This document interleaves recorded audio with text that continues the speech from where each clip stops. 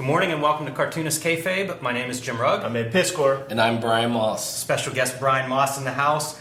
These Cartoonist Kayfabe videos are brought to you by the comics that we make. Ed Piskor's Red Room, Antisocial Network, and Trigger Warnings, both in stores now, completely self-contained, which means you can pick up either of these books, whichever one you see first, and that is the perfect place to start.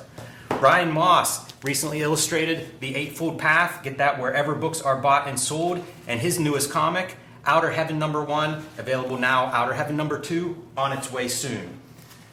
My latest, Hulk Grand Design, is in stores now and will be collected in a Treasury oversized edition in January 2023. You can pre-order that right now at your local comic shop or online wherever you buy books. And Street Angel, Deadliest Girl Alive, back in print from Image after a year out of print, so pick that one up now wherever you get books. And let's get into this video, man. What a pleasure to go through some of Brian Moss's collection, and starting with the official Marvel Comics tryout book from 1983.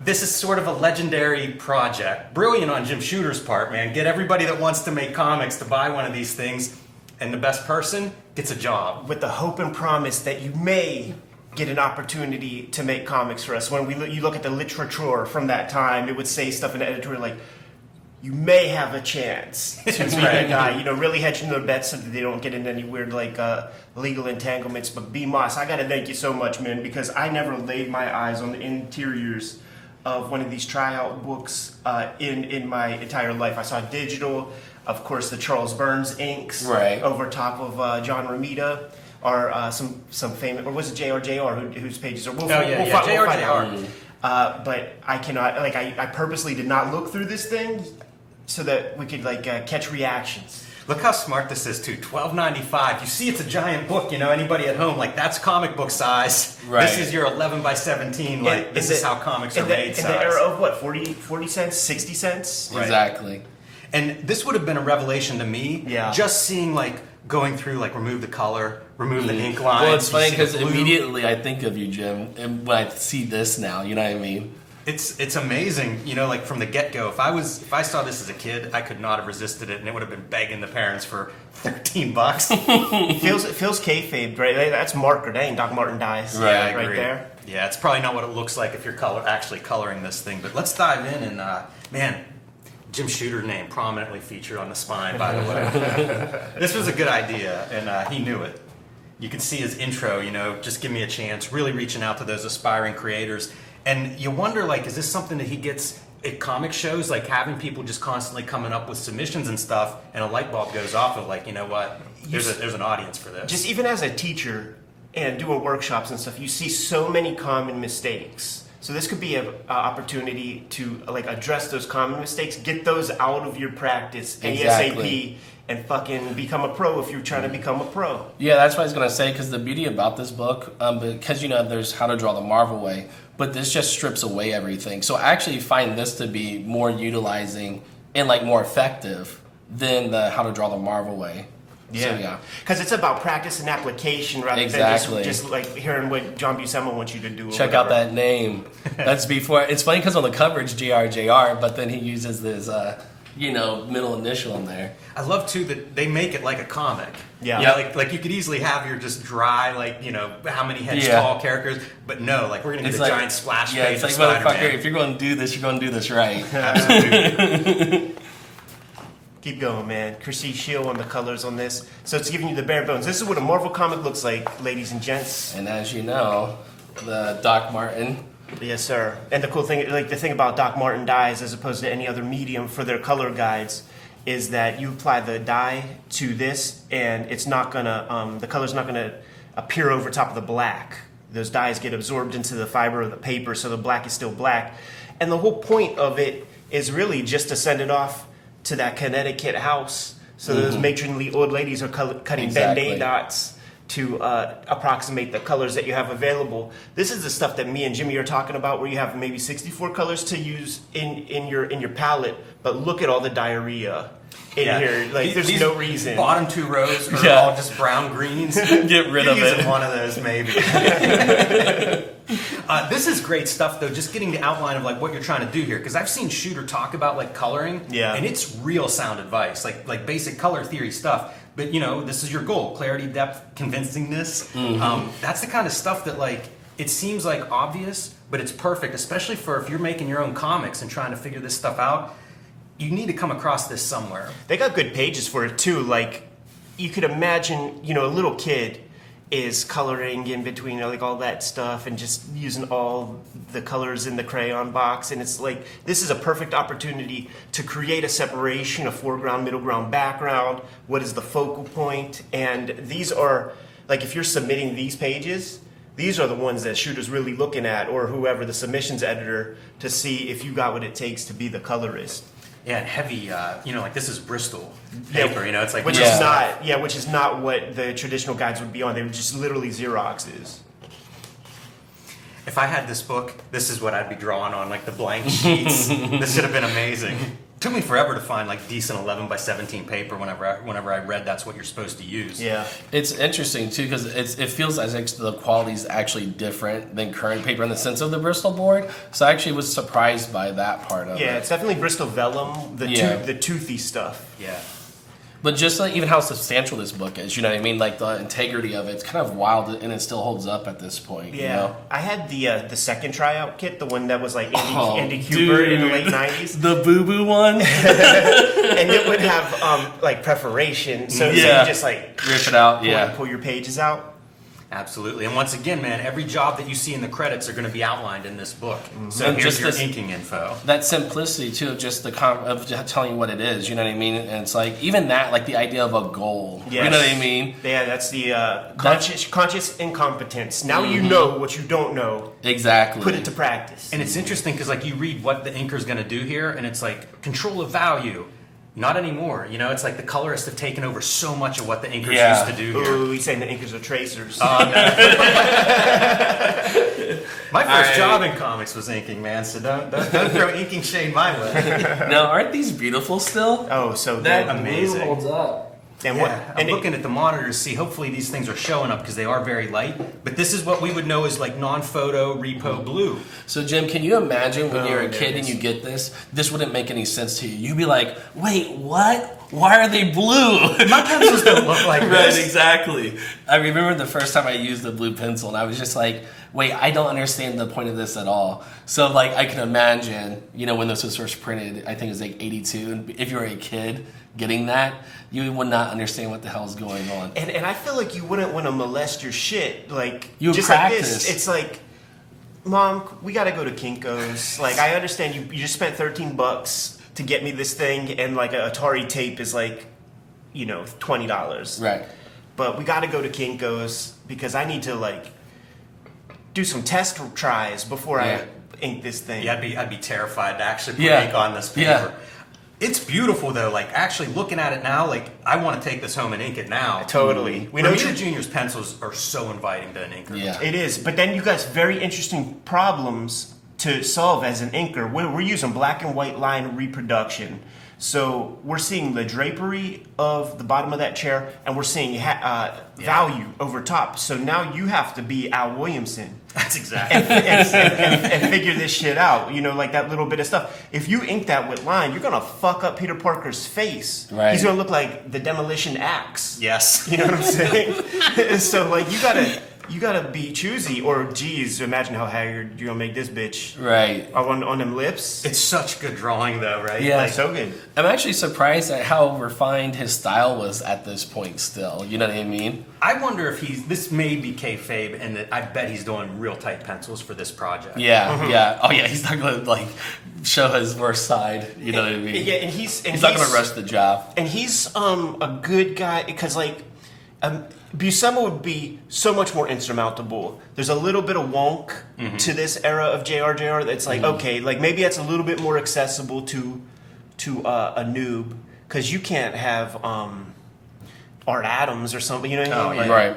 Like you need to start somewhere, and this is a good place. And you're so right about some of the hatching. Like I look at that jacket, and it looks like it's just full. It's solid black, black. but you look close, and it's like there are wrinkles and folds and stuff in Yeah, there. so I feel like if I would approach it, I'd leave some space around the drapery, and then do it all black, and then hit it with some white to try to be impressive to Jim Shooter, and be like, "Yo, Jim, you're Mount Lebanon, man, Homestead, Homestead. My dad worked in the mill too." I also like seeing the lettering because that was something I'd always read about in those how-to books, and it was like the letterer would do the borders, all this stuff, and then you see like, oh, phone, like incidental lettering in the panel.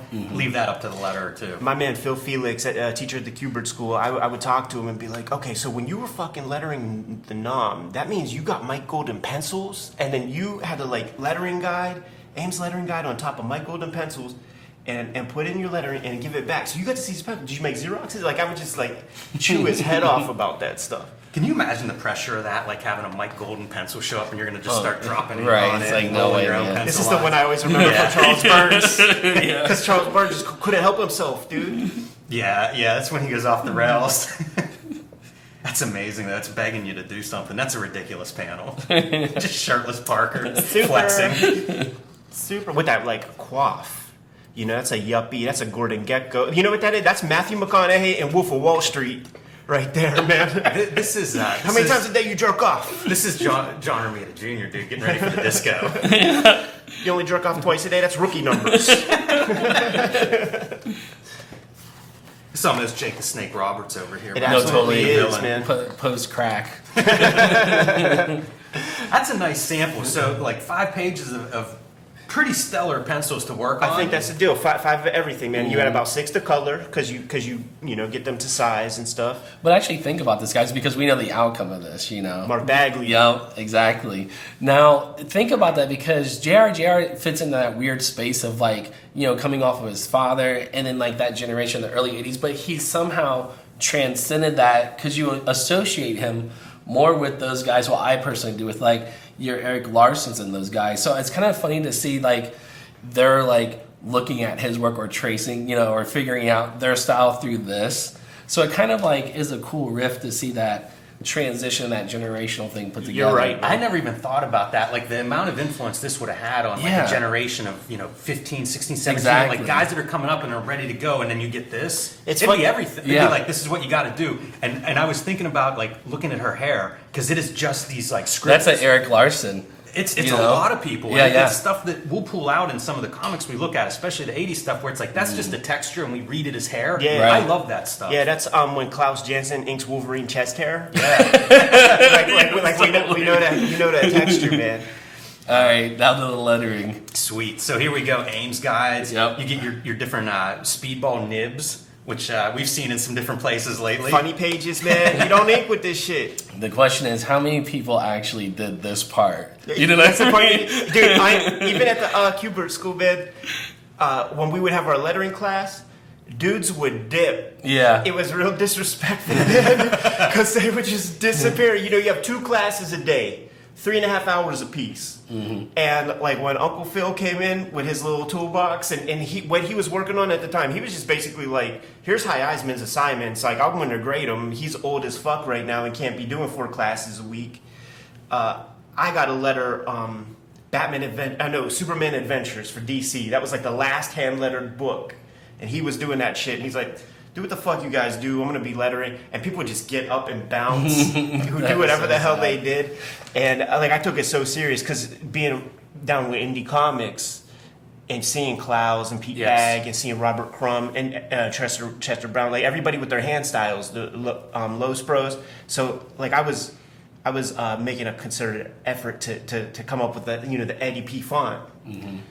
It's interesting also because if you think about this, if you wanted to game the system, all you had to do was like practice the lettering, skip the like inking or competing in those parts. You're getting in. You will be the only one. You will have that job. That was the other thing too, man. I remember reading interviews with the Kubert brothers and not understanding what nepotism was or how that shit worked, Right. but reading that they were like 12-year-old professional letterers. And I read that when I was 12 maybe, and like, okay, this is how I'm going to get my first job. Yeah. That's good stuff. It's such a take. It makes me wonder, like everybody else who's 12 and wants to make comics, like why weren't they following that note? You know, like figuring out their Totally. own lettering. And check this out, man, because like if you, this is the difference between jobber and cartoonist, right? Because like the jobber follows rules and directions, so like those other pages are the ones to ink. You don't ink these, Right. When any of us are like, But these oh, have I'm making Spider-Man. these shits. It's like, no, this is what I wanted to do. You know what I mean? This panel especially. Yeah. What fun that would be. Yeah. It's hard for me not to bust out the brush pen right now. Totally. If you left us alone with this, Brian, and you don't come back face when you come back. Oh man. It makes so much sense though that like Charles Burns would get hold of this and have to like play around with it because Totally. like it's very inviting. What do It'd be we- very fun to like. It'd be fun to letter this. What do we get? 4 pages of lettering to do? Just two pages. Yeah, it's like you have we're to getting in and out. commit. We're getting in and out. Totally. But you're right about inking this too. Like that's how you end up with a really nice piece. This is the shit that Jim Shooter's in the office with like Annie Nocenti and Louise Simonson and shit, and they're cracking open the brandy. They're putting a little ice cubes on it and like, let's read the scripting part of these people's Marvel tryout shits. Let's go, ladies. Because you know that shit is ridiculous. Because it's Xerox copy of a Xerox copy of like Stan Lee, Roy Thomas, Steve Englehart, like all a million years worth of comic reading, and then now it's gonna be like, hey, bad guy, like, are you breaking into a window right now? Probably describing exactly the shit man. we're seeing. Mm-hmm. Oh, Yeah, 200 words on each of these panels. Descriptions for the captions. And You got to show those purple pros. and it's all cosplay. Oh, dude. I come on. want Tim Vigil to script this page. Look at this one right there. Yeah, because I mean that pose with that cock tip, Right. and she's leaving real satisfied and stuff. And You he's get the like, "Yeah, I'm gonna smirk. smash that again. Wow. I'm gonna smash that tomorrow." Because he likes bossiness. Can this be an accident? You don't put a page like this together. Like, how else do you read this? Man. So you see your plot outline too. I would see these once in a while. I remember seeing like a Peter David Hulk plot, and it was Yeah. like 3 pages. It was mostly a fight scene, and it's real loose. You know, it was Right. like really up to the artist to interpret it. But it was like, this is what we got to do in these 3 pages. So kind of neat to see this. I don't think anybody works this way anymore. Maybe Frank Miller. But this is a know rare who does? thing to Yeah, give plots out. it's Greg Capullo was on Fat Man on Batman, the Kevin Smith Batman podcasts, and when he was connecting with Scott Snyder was a full script dude, and Greg Capullo like tosses it back like, give me plots, man. Scott Snyder's like, I won like X amount of Eisner Awards. And I think he said something, Greg Capullo said something like his wife said, tell him to stick his Eisner Awards up his ass. It's pretty rare. I think John Romita Jr. was talking about Frank Miller working this way, and he liked it. I think it was him. Might have been Quitely, but one of those guys talking about liking this plot method because it is pretty rare. So whenever it pops up, they liked it. I think Kelly Sue DeConnick wrote plot method for one of those guys too. But that's about it. Like, it's rare that somebody works that What's way. a writer-driven medium now? Like, you're just drawing talking heads for these writers. All right. And now it's expectations. You probably have a generation of artists that are used to having like that kind of micro direction. Well, yeah, they're not cartoonists. They're not storytellers. Yeah, it's like, illustrate. tell me what to draw, I'll draw it. This is amazing. I had no idea there were this many like pencil pages scattered throughout. Yeah, and it's cool because this might be considered breakdowns. It's a pleasure to look at. Like But- I said, but what I'm every one of saying- these pages I want to put ink on. I get it, but what I'm saying is this might be breakdown, so it's like an opportunity to like, add your finished pencil over top and have that Totally. collaboration. I mean, even look at this. Like, this is almost like a blank slate, you Exactly. know? So it just gives you a little bit of structure. It doesn't even, like, tell you where the blacks would drop if you were to have any. So it's kind of interesting to actually, you could do something, you could really go off on something like that. I want to see more Bagley shit. I want to see what impressed the Marvel cats. Man, penciling has like the most description of what you need to do. Because that's what everybody wants to do. Yep. I like the simple breakdowns too, like long shot, medium, close-ups. That's all you need. Truncated Marvel comics, how to draw comics the Marvel way type stuff. Just Yeah. give you the basic stuff. Here's your plot. Get busy. And here's your pages. Are they perforated? Yup. Yep. Oh man, Is there Brian, one? it looks like you tore one out. Now. I know, Maybe dude. I get didn't some even of this realize book? that. That's funny. Yeah, but isn't that inspiring? Like, now it's just like potential. You know what I mean? Oh yeah. It's Yeah. potential, and it's that thing people talk about of being like intimidated by the blank page. Yeah. Because you think of all those pages we've seen up to this point, and now you get to this page. There's a reason you put this in the back of the book. Right. Exactly. Because if this were page 1, I feel like it'd be. I don't think they talk too about much. thumbnails or nothing, man. So that's a missing piece, and that's probably one of those things where a writer put this book together, because the thumbnail is a very liberating notion, you know, and that's something that I didn't even really think too much about before going to art school. It was the teachers who were like, oh, no, guys, like, every house has a blueprint, like, fucking work it out on some bullshit paper, get confident, get comfortable, and if it's even tight, you might even be able to blow it up and, like, trace some stuff off, and so much of your work could be done. You know, a lot of these guys would do the thumbnails about this size and literally work out their full perspectives, because when you go to this size paper and you got to put a vanishing point, right, 20 feet away, maybe you don't have the Jeff Darrow table that his dad built him. You know what I'm saying? So like that, this is a book created by the comic book writer. It could be a perfect book if there was some like real artistic input beyond close-up shot, medium shot, It is such a powerful tool doing those layouts, because like my first Street Angel series, no layouts. I didn't start that until I did Plain Jane's, and the editor was like, do layouts, because for different reasons. And I would do very detailed ones for that book, and skip penciling, like you said, right. It was a deadline crunch. But like, it's a tool. Yeah, it's a really strong one. To not be mentioned is you're leaving a big piece off the table for everybody. And he might not have even known, which is a weird thing, because it's Jim Shooter. Like, he's famous for basically drawing those Legion of Superheroes comics on type and paper, giving them to Kurt Swan, who pretty much sticks to the compositions. So that is an unfortunate oversight. I absolutely love this as like your checklist. I feel like that's something like tape up on your drawing board or on the wall or something wherever you're working, because it's super basic, but you do need those things. Yeah, like if they're not in there, or if something's not working, check the list and see if you've covered all these basics.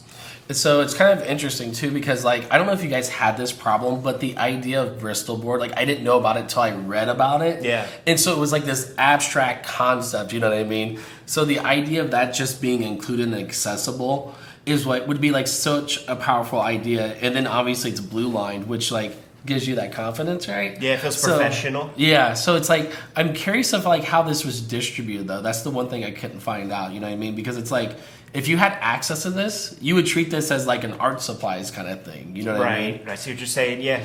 I'm willing to bet that it's probably mostly through direct market distribution channels, but some stuff would creep into like a Pat Catan's. Yeah. There'd be interesting like those Walter Foster books or whatever. Yeah, they would have dropped the ball if they weren't able to get this into some of those arts and crafts stores. Right. And also, like, I would guess some bookstore stuff in conjunction with like How to Draw Comics the Marvel Way, because that's where I found my copy of that the first time. And, they had some inroads into bookstores, and they were probably trying to exploit that too. Totally. Fantastic, man. This is a big check off the list of things I've wanted to see in my life, and the submissions. I was going to say, this is a nice piece right here. I've been cleaning up my work area and finding some of my rejection letters and stuff like that. That submission stuff was such a big piece. And now, like, I don't know, in most cases, I'm not even sure that you can submit to a Marvel or DC in this way. There's nowhere to submit to, really. Just do it. You got to show up at Baltimore Comic Con, New York Comic Con, schedule a meeting. Like there's a barrier these days. Yeah, it was such a simple thing that you used to be able to just like, I'd be 13 mailing off the worst pages in the world, but even then you'd get a form letter back, or somebody at least saw them and was like, yeah, you're not. It was a big deal not ready. When you get your first personal rejection. Yes, that's the thing that you're chasing first, because at a certain point, reality kicks in, and you're like, okay, I accept I'm not going to get the gig, but let me see if I get that personal rejection. And then it comes like maybe the phone call rejection, where like, dude, you're not there. Thanks again for sending this. Keep it up. You're rocking the house. Maybe do this. And then it just takes one editor. That was the Todd McFarlane thing that I took away as a kid. It takes one guy to say yes. I got 700 rejections. Steve Englehart called my trailer home and gave me an opportunity. You just need one. Yeah. Talk about small victories. Just that little handwritten note at the bottom of that rejection letter is like a whole different kind of rejection. It's a little juice. Yes. It's a little bit of, gas in the because tank. they're paying attention at that point. Exactly. You know what I mean? And that's all you need is just one little thing to keep going. That's it, man. Shouts to Harvey Picor who gave me that first awesome, gig, man. Brian Moss, thank you so much for sharing this with us, man. Totally, no problem. Recording on location, Columbus, Ohio. Let's get the hell out of here. K-Fabers, like, follow, subscribe to the YouTube channel. Hit the bell. We'll notify you when new vids are out there. Jimmy, what do you got, man? Hulk Grand Design is in stores now. 2 oversized issues telling the 60-year history of the Incredible Hulk. The Treasury Collection will be out in stores in early 2023. Pre-order that now wherever you get your books. Street Angel, Deadliest Girl Alive, back in print after almost a year from Image Comics. 8 complete full-color stories, so pick that one up in time for Christmas. Make the perfect gift for the ninja fan in your life. B. Moss, tell the people what's out there, dude. We got Eightfold Path through Abrams Megascope line, so please check that out. I really appreciate that. And then we have Outer Heaven, which I also published. I'm working on issue 2 now, which will be available in a couple months. And you got that Patreon, right? Oh, yeah, we can't forget that. What's My it? Patreon is Strange Things Moss. And then you can also follow me on Instagram under the same name, Strange Things Moss. There it is. Red Room Trigger Warnings. Red Room, the antisocial network, in stores right now. Murder on the Dark Web for Fun and Profit is the name of the game. In Red Room, every issue self-contained, every book self-contained. So it doesn't matter which one of these you see on the racks for the first time. Scoop it up, give it a shot. You dig it, try the other one. All this material and more is at my Patreon. $3 for the archive there. More than 300 pages worth of comics, and I put new strips up every Tuesday. Jimmy, tell the people what else we have out in the wild, man. Subscribe to the Cartoonist Kayfabe newsletter at the links below this video. You can also find Cartoonist Kayfabe t-shirts, hats, merchandise, fanny packs, and more at our spread shop in the links below this video. Another great way to support the Cartoonist Kayfabe channel. Given those marching orders will be on our way. Make more comics.